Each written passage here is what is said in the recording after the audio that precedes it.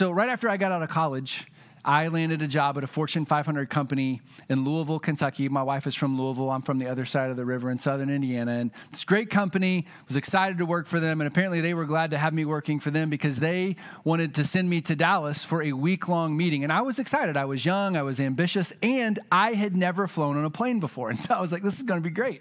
I get to do all the things at once. And so I still remember buying my ticket so I could sit by the window. And it was a beautiful day. We were going to fly to Dallas, Texas.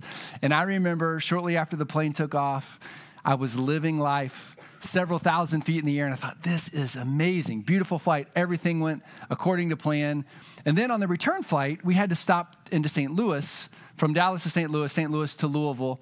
And I'm a pretty chatty social guy. Surprise, surprise, right? And so I sat down next to somebody and I start talking to this guy and I learned that he travels for work often. And so we strike up a conversation and I just started asking him all the questions that I ask people, like, what's that like? And where have you been last? And yada, yada. Well, about an hour before we landed in St. Louis, the pilot comes on overhead and he says, ladies and gentlemen, I just want you to know we're going to be landing in the middle of a storm in St. Louis, but it's okay. We're going to get you on the ground safe and sound. I just wanted you to know. And so I looked to my new friend, the professional traveler, and I'm like, should I be concerned? He's like, no, they give us those things all the time. You'll be fine. They're just wanting us to know, so we sit down and have our seatbelts on. It'll be fine. Well, let's fast forward to our landing. We are flying in the darkest clouds I have ever seen.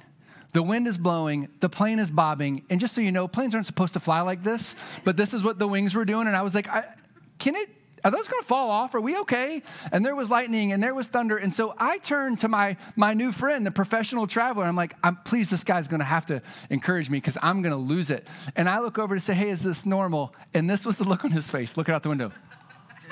Like sheer terror. And I was like, okay, cool. We're going to die together today, me and you, on this trip to St. Louis.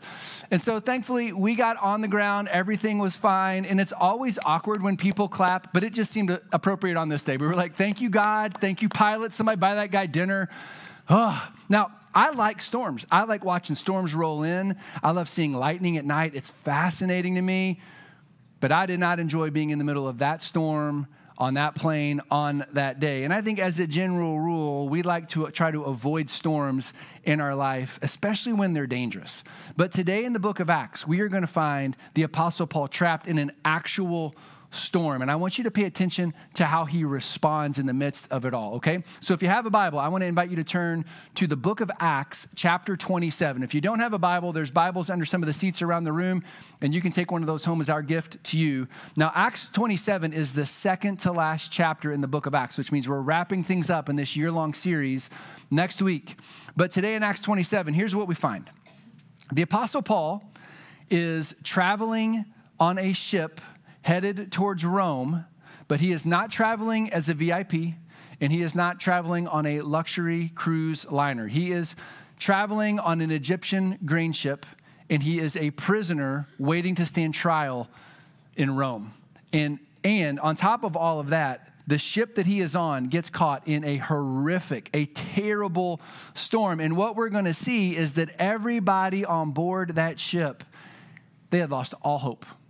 There was no hope of survival.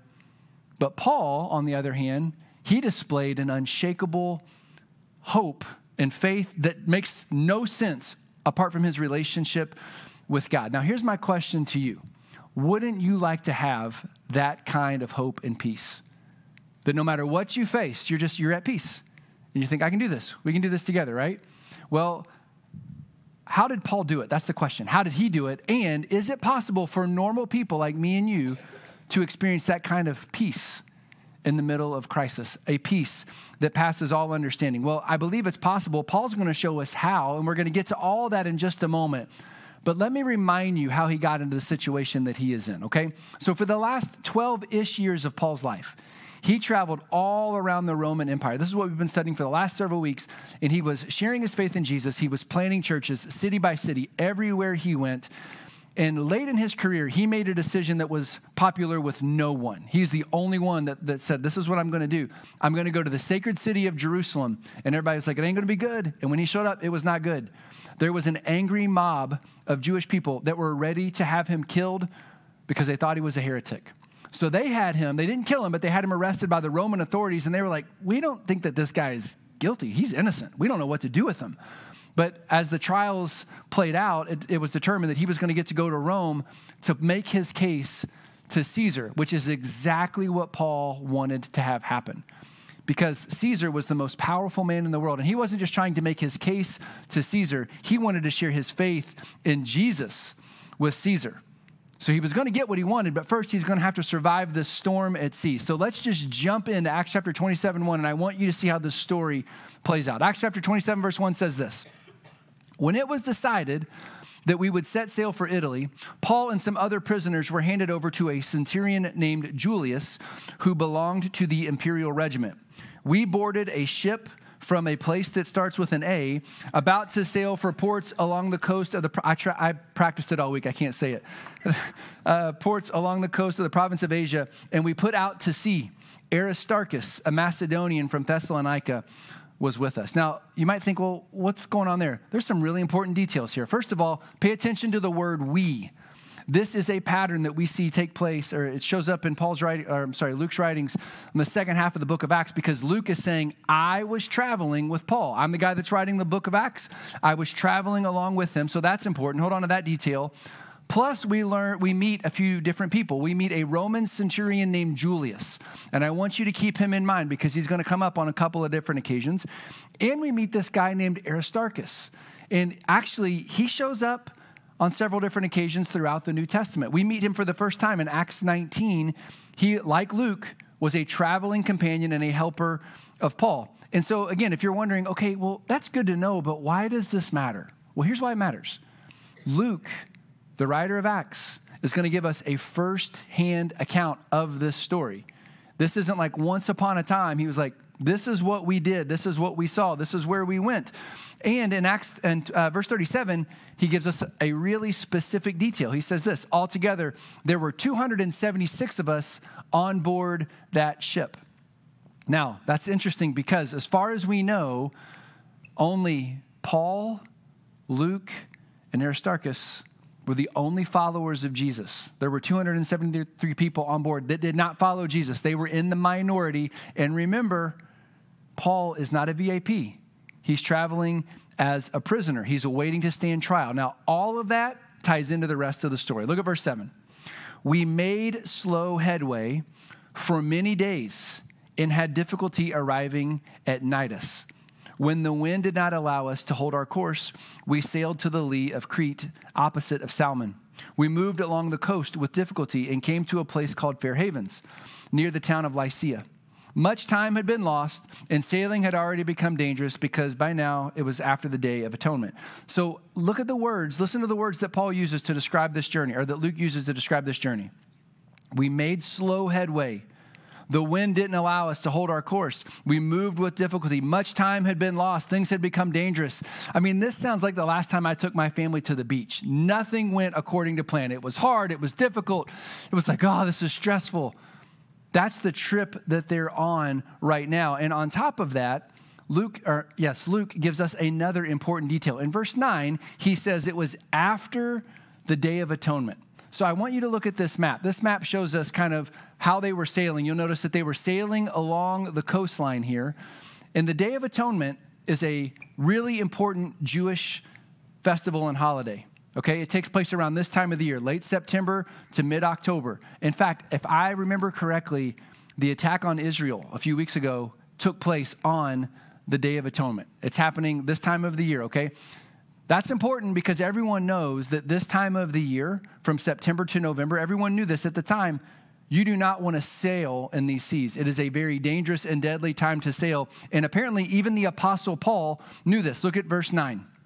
So Paul warned them, men, I can see that our voyage is going to be disastrous and bring great loss to the ship and cargo and to our own lives. But the centurion, Julius, remember him, instead of listening to what Paul said, he followed the advice of the pilot and the owner of the ship. Now, I love this because Paul, he is a prisoner. He is nobody. And he's like, hey, I hate to be the bearer of bad news, but this isn't going to be good. And they're like, hey, you're a prisoner. You need to sit down and shut up. I'm going to listen to the guy that owns the boat and the guy that drives the boat, and you're neither one of them. Find your place in the corner, right? And here's the thing. We know this from Paul's life. He was a very experienced traveler. I read one source that estimates that Paul would have traveled about 7,000 miles in his ministry career, which is unheard of. Most people didn't venture out like 100 miles past their own home. So Paul knew what he was talking about. He was an experienced traveler. In his letter to the Corinthian church, he writes in 2 Corinthians 11 and said, just so you guys know, I have endured 3 shipwrecks, and I have floated in the open sea for a day and a half. I mean, he understood when and where and how to sail. And so when he's like, hey, we shouldn't sail right now, he knew what he was talking about. But no one wanted to listen to him. And I think we're all going to find ourselves in Paul's shoes at some point in time. We're not a decision maker, but we can see that there's trouble coming. And we're like, hey, I've been around the block a time or two. I don't think this is the best thing to do. And people are going to say, we don't care what you think. We're going to go on anyway. And you know, that's a tough place to be in, especially when you know there is a storm brewing on the horizon. Look at verse 14. Before long, a wind of hurricane force called the northeaster swept down from the island. The ship was caught by the storm and could not head into the wind, so we gave way to it and were driven along. So now we learn they're not only in a storm, they are in the middle of a meteorological event known as a perfect storm. And this is where all the elements line up in just the right way, or really the wrong way, to bring about total disaster. They're traveling at the wrong time of the year. A cold front has pushed in. There's hurricane force winds. It's cold. It's rainy. I mean, it is a perfect recipe for disaster. And look at how bad things get. In verse 17, the sailors passed ropes under the ship to hold it together, because they were afraid they were going to hit ground and the ship was going to explode. Verse 18, we took such a violent battering from the storm that the next day they began to throw the cargo overboard. So can you imagine being in a storm at sea that was so bad that literally people are holding it together? This giant ship with ropes, hoping to keep it together. And it was so bad that they had to throw cargo overboard so they could stay afloat. They didn't flip over. They didn't drown. That sounds pretty horrifying. And look at verse 20. When neither sun nor stars had appeared for many days and the storm continued raging, we, who's we? Luke and everyone else finally gave up all the hope of being saved. Now, I appreciate that Luke, a follower of Jesus, is just keeping it real. He was like, it was bad. We were goners. We were waiting for the storm and the sea to just swallow us whole.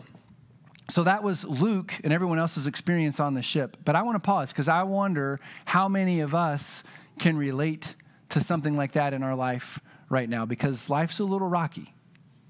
Things aren't going the way that we want. It feels like everything's getting ready to fall apart and the conditions are lining up just right for a perfect storm. And it wouldn't take much for there to be absolute disaster. It would be a layoff plus a recession, an unexpected health issue plus a job transfer, a relational meltdown plus a rejection letter. That would be disastrous. Now, I looked up the definition of a perfect storm this week, and this is how Cambridge Dictionary defines it. It's an extremely bad situation in which many bad things happen all at the same time. Okay. I don't want to be an alarmist, but when I read that, I thought of 2023, and I thought, I think we might be in a perfect storm, because there's political and social and financial and racial chaos. You don't even have to go looking for it. It's there. Inflation is on the rise. Interest rates are sky high. The job market's volatile. Housing is ridiculous, and debt is out of control. We just came out of a worldwide pandemic, and there's talks of, hey, we should probably brace ourselves for more things like that in the future. There's chaos and there's confusion over basic things like gender and sexuality. We argue about those things. There are reports of natural disasters and environmental concerns all over the world. And there's the war in Israel, there's the war in Ukraine, and those are just the ones that we know about that we're talking about. I mean, we live in a world that's coming unhinged, and like Luke and his traveling companions in Acts 27, we're doing our very best to hold the ship together. But man, the wind, it is just raging. and the sea will not calm down. And I don't know about you, but I'm thinking, like, how much more can we take? What else could possibly happen? Or better yet, let's just use Luke's words in verse 20. We finally gave up all hope of being saved. Now, if you haven't figured this out, life is guaranteed to be stormy. There are going to be physical storms, there's going to be relational storms and financial storms in life. But what do you do when those storms begin to attack your peace? And what do you do when they rob you of hope? That's the situation that Luke is describing in Acts 27. It's a real story. This with real people, this really happened. But I want you to pay attention to how he describes Paul's response in the midst of it all. Because we know how Luke felt. Verse 21, after they had gone a long time without food, Paul stood up before them and said, men, you should have taken my advice not to sail from Crete. Then you would have spared yourself this damage and loss.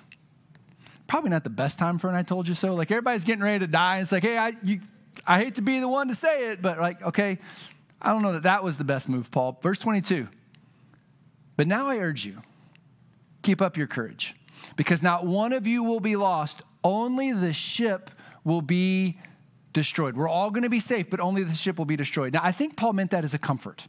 But if you get on an airplane and the pilot says, hey, ladies and gentlemen, we're going down in a ball of fire, but you're going to be fine. Are you going to be like, oh, he said it's going to be fine. We're fine, right? We're fine. I think Paul meant it to be comforting, but he's like, this ship's going to be destroyed. But look at verse 23. This is the key. Last night, an angel of the God to whom I belong and to whom I serve stood beside me. This is like the third time this has happened in Acts, where either an angel or Jesus himself stands beside Paul. And he said, do not be afraid, Paul. You must stand trial before Caesar, and God has graciously given you the lives of all who sail with you. Verse 25, so Paul says to them again for the second time, so take up your courage, men. For I have faith in God that it will happen just as he told me. Verse 26, nevertheless, we must run aground on some island. So Paul's saying you need to brace for impact because the storm's not going to stop, but God is going to keep us safe. Now, I love this. In his book, Anxious for Nothing, Max Lucado points out that when the storms of life hit, we focus on our boat. And why do we focus on our boat? Because it keeps us afloat.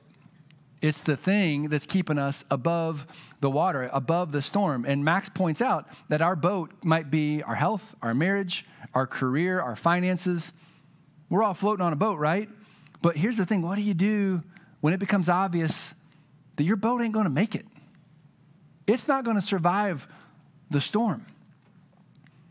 But here's what I want you to see. When everyone else on this ship gives up hope, Paul, who is a prisoner, he stands up.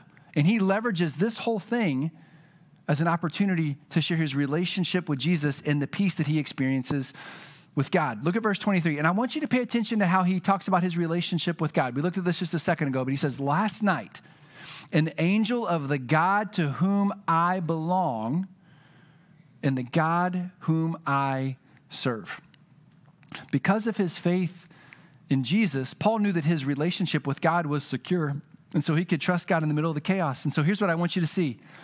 In the middle of this perfect storm at sea, it was going to be a perfect opportunity for Paul to demonstrate and to practice and to experience and to share the peace of God and the presence of God in the midst of everyone else who had lost hope, who were living in a crisis.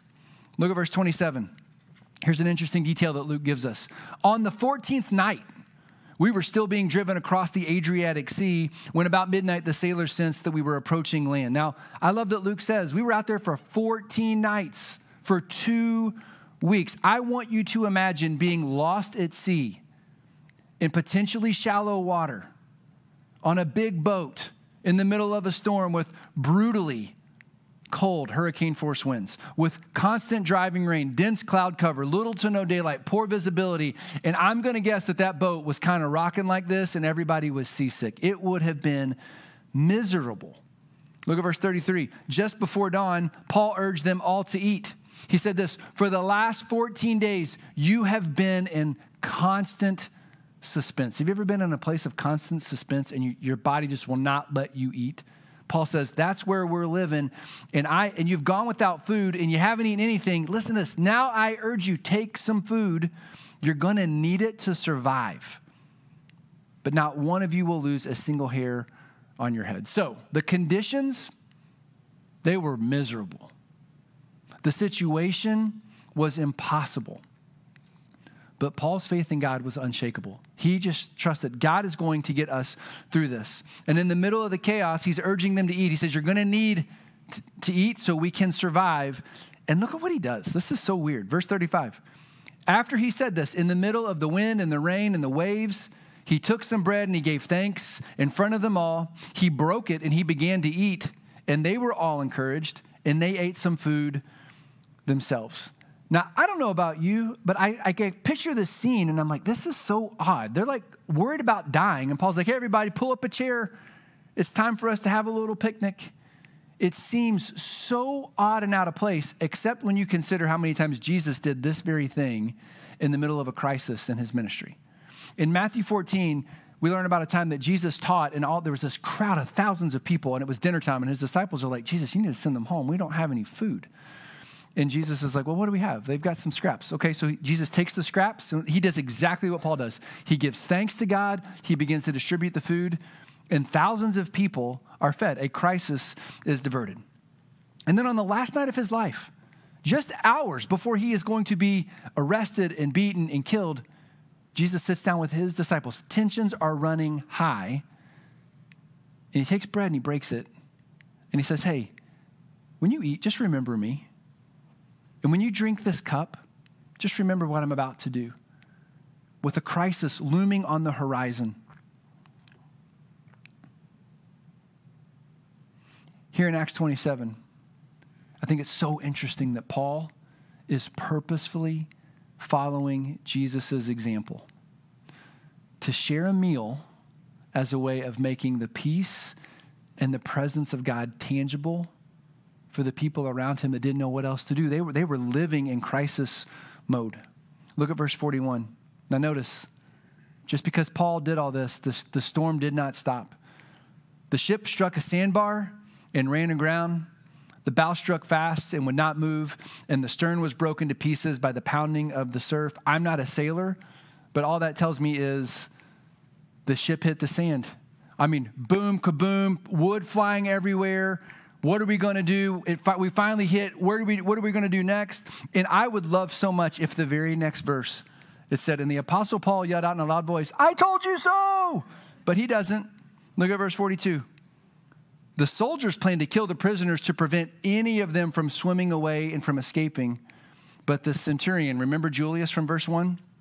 He wanted to spare Paul's life, and he kept them from carrying out their plan. He ordered those who could swim to jump overboard first and to get to land. Verse 44, the rest were to get there on planks or on pieces of the ship. And in this way, in spite of a raging storm, in spite of absolute chaos and disaster, everyone reached the land safely, just as God had promised. Now, I think it's fascinating that God did not calm the storm for Luke. In fact, tensions were super high. There were people that could swim, and they were swimming in the waves, in the storm. There were people floating on boards. There were soldiers that were ready to kill the prisoners because they didn't want to be accountable for them. I mean, we're talking, this is crazy. But here's what's interesting. Paul did not calm the storm like Jesus, but because of his faith in Jesus, he had learned to stay calm in the midst of a storm just like this. And I don't know about you, I want that kind of peace. I mean, this is an amazing story. This would make for a great movie. And it's really tempting for us to read it and to say, oh, you know what? I believe it. I believe that it's true. And I'm going to file it away in my brain as a cool historic event that I'm glad I didn't have to live through. But I think there's more to it. Because personally, I think in this story, Paul is showing us how to experience and how to practice the peace and the presence of God in the midst of actual storms that we're going to face. But here's what's cool. He doesn't just model it for us in Acts 27. He went on to write about how he did it and how we can do it. In Philippians chapter 4, Paul is writing a letter to a church in Philippi that he helped plant. You can go back and read about it, I think, in Acts 13. He's writing to his friends in Philippi, and this is what he says to them in Philippians chapter 4, verse 4. He says, rejoice in the Lord always, and I will say it again, rejoice. Let your gentleness be evident to all, because the Lord is near. Do not be anxious about anything, but in every situation, by prayer and petition. The word petition means begging. By prayer and petition, with thanksgiving, present your request to God, and the peace of God that is beyond all human understanding will guard your hearts and your minds in Christ Jesus. I'm going to guess that you're like me and you want that peace real bad. I want that peace for me. I want it for my wife. I want it for my kids. I want it for our country. I want it for our church. And did you notice he doesn't just say peace from God or peace with God, but the peace of God himself. And so I want you to do me a favor. I want you to get out your phone, and I want you to take a picture of this verse. I've seen you fiddling around with them. I know they're out there. Just go ahead, take a picture of this verse, and I'll tell you why.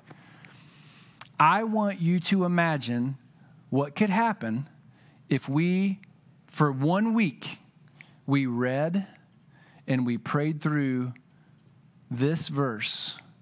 This is one of the first verses I memorized almost 20 years ago. It's one of the only verses I can still remember. I wrote it out this morning almost by memory. And my goal is to look at this and to read it and to pray through it every day this week. And here's why. Because in this passage, Paul doesn't give us a formula. He gives us a pathway that we can follow one step at a time to pursue the peace of God. And I want you to pay attention to the very first step on this pathway. It's a very important step because Paul does not say, hey, step number 1 is you need to suck it up. Step number 1 is you need to try harder, or you need to be a better version of you, or you got to at least fake it till you make it. That is not step 1. What is step 1? Rejoice in the Lord always. I will say it again, rejoice. But he doesn't just say rejoice. Don't just walk around with a fake smile on your face. You rejoice in the Lord. When we rejoice as followers of Jesus, when we rejoice in the Lord, we put Jesus ahead of everything else in our life, all the good stuff and all the bad stuff, all the things that we love and all the things that we hate, even the storms that we face. So he says, you rejoice in who he is and in what he has done for you. And think about what we've learned about Paul's life in the book of Acts. This is what he did. He was constantly rejoicing in the Lord. So that's step 1 on this pathway to peace. But the next step is a really hard one for me. He says, let your gentleness be evident to everyone. You know why this is hard for me? Because I think Paul is saying, hey, you don't get to be a control freak. You can't be an uptight jerk. You can't run around telling everybody, I told you so, you should have listened to me. Instead, you have to pursue a gentle spirit. And Paul tells us why. Because the Lord Jesus is near. He's with you. No matter where you are, no matter what storm you face, Jesus is there with you, and he is providing the peace. So you need to pursue gentleness because people around you are watching. Would you rather be with a person that demonstrates gentleness or the opposite of gentleness? Right? So when we pursue a gentle spirit and rejoice in the Lord, people are going to naturally gravitate towards that because they want what we have. But if we're uptight, it's not going to be evident. And then he goes on to the next step on this pathway. He says, don't be anxious about anything. Now, is that comforting to you? Oh, you silly people, don't be anxious. He doesn't say, don't be anxious about anything. He says, don't be anxious about anything. You pray about everything. You pray about everything because when you learn to pray about everything, you learn that prayer is as essential as breathing. And this is how God hears our prayers. We are putting him in control and saying, God, whatever you want. But he says you pray with thanksgiving. And praying with thanksgiving means we thank God for what he has done. We thank God for what he's doing. We thank God for what we want him to do, what he's gonna do, what he's capable of doing. We thank him. And we pray, and guess where this destination leads us? It leads us to a place where we experience the peace of God that passes all understanding. Now, what does that look like? Well, it looks like Paul on this ship in Acts 27. Everyone else has lost hope, but he's calm. And everyone else is coming unglued, but he's at peace. He's comforted. It's not a peace that we can explain. It's only a peace that we can share. and we can experience with others. Now, I can think of one time in my life when I have experienced, that's not true, but the time that stands out to me the most was when my mom passed away, experiencing this kind of peace. She went into the hospital completely unexpected. And 3 weeks into her hospital stay, she coded, she was put on a ventilator, and we never got to talk to her anymore. And we were in shock. We were praying. We were begging God, heal her, help us. And I watched my dad start to live out his faith in a way that was awe-inspiring. And I'll never forget our family meeting around a conference table. I hope none of you ever have to sit around this conference table. And the decision is, do we leave her plugged in or do we unplug her? Can her body make it? And we just decided we trust Jesus. She trusted Jesus. And we're going to hand her over to him. And if he lets us have her, great. But if he takes her, even better. Now, I would give anything to have my mom here. Anything. But all I can tell you is we experienced a peace that made no sense. And the nursing staff, they were like starting to check in on us, like, you guys okay? And we're like, we're good. Our other family members were like, what's going on? How are y'all doing this? And we're like, it was the peace of God in the worst moment of our life. I would never want to go back, but I miss that kind of peace. I miss that kind of clarity. In John 16:13, Jesus said this to his disciples. It says in his final hours, he says, I have told you these things so that in me you may have peace. Because in this world you're going to have trouble. Jesus says, I don't want to fool you about it. You're going to have trouble, but I want you to take heart. I want you to have courage because I have overcome the world. And what Jesus was telling his disciples is that through the power of the Holy Spirit, I want to give you the peace that I had when I stood in front of my enemies who hated me. Jesus modeled peace that steadied his voice when he stood before Pilate and to know when to talk and when not to talk. And Jesus modeled peace that kept his thoughts focused and clear as he hung on a cross to carry out his heavenly Father's will. That is the peace of God that passes all understanding. And so this week, I want to invite you to pursue this pathway. Maybe you work on it a step at a time. One step down that path at a time. We live in a stormy world. Guys, it's going to be stormier. We know the end of the story. It ends wonderfully, but before the ending gets here, it's pretty awful. And as followers of Jesus, we have an opportunity to pursue and to model and to share the peace of God that passes all understanding. Will it be easy? No. Will the wind blow? Yes. Will the waves keep crashing? Absolutely. But there will be a day that when Jesus will return to this earth and it'll all be worth it, or he'll take us to be with him. This is the hope that we have. This isn't a maybe. This is definite peace that we can have. But here's the other thing I want you to know. You can't experience the peace of God without having peace with God. And peace with God comes from trusting in his son, Jesus, his sacrifice for your sins on the cross. Your faith in what he has done to give you his righteousness. So God says, oh, you're my son, you're my daughter. If you're a follower of Jesus, I want to encourage you to live out that peace. If you've never made a decision to follow Jesus, we're celebrating baptisms next week. Those two are very closely linked. Baptism is a representation of your faith in him. And so we want to invite you to respond this morning. Maybe you need prayer. We all need prayer. Can we just go ahead and admit to that? Some of us are going to be over here praying. If you want to join us, we'd love to pray through whatever you're going through in life. Let's pray. Father, we thank you that we can have this kind of peace. I'm so thankful that Paul modeled it for us. And I'm thankful that he's given us a pathway that we can follow. Jesus, would you teach us to rejoice in you and all that we do? Would you remind us that you are close? Would you help us to pursue gentleness? Would you help us to pursue faithfulness? Would you help us to pray about everything and to cling to an attitude of gratitude?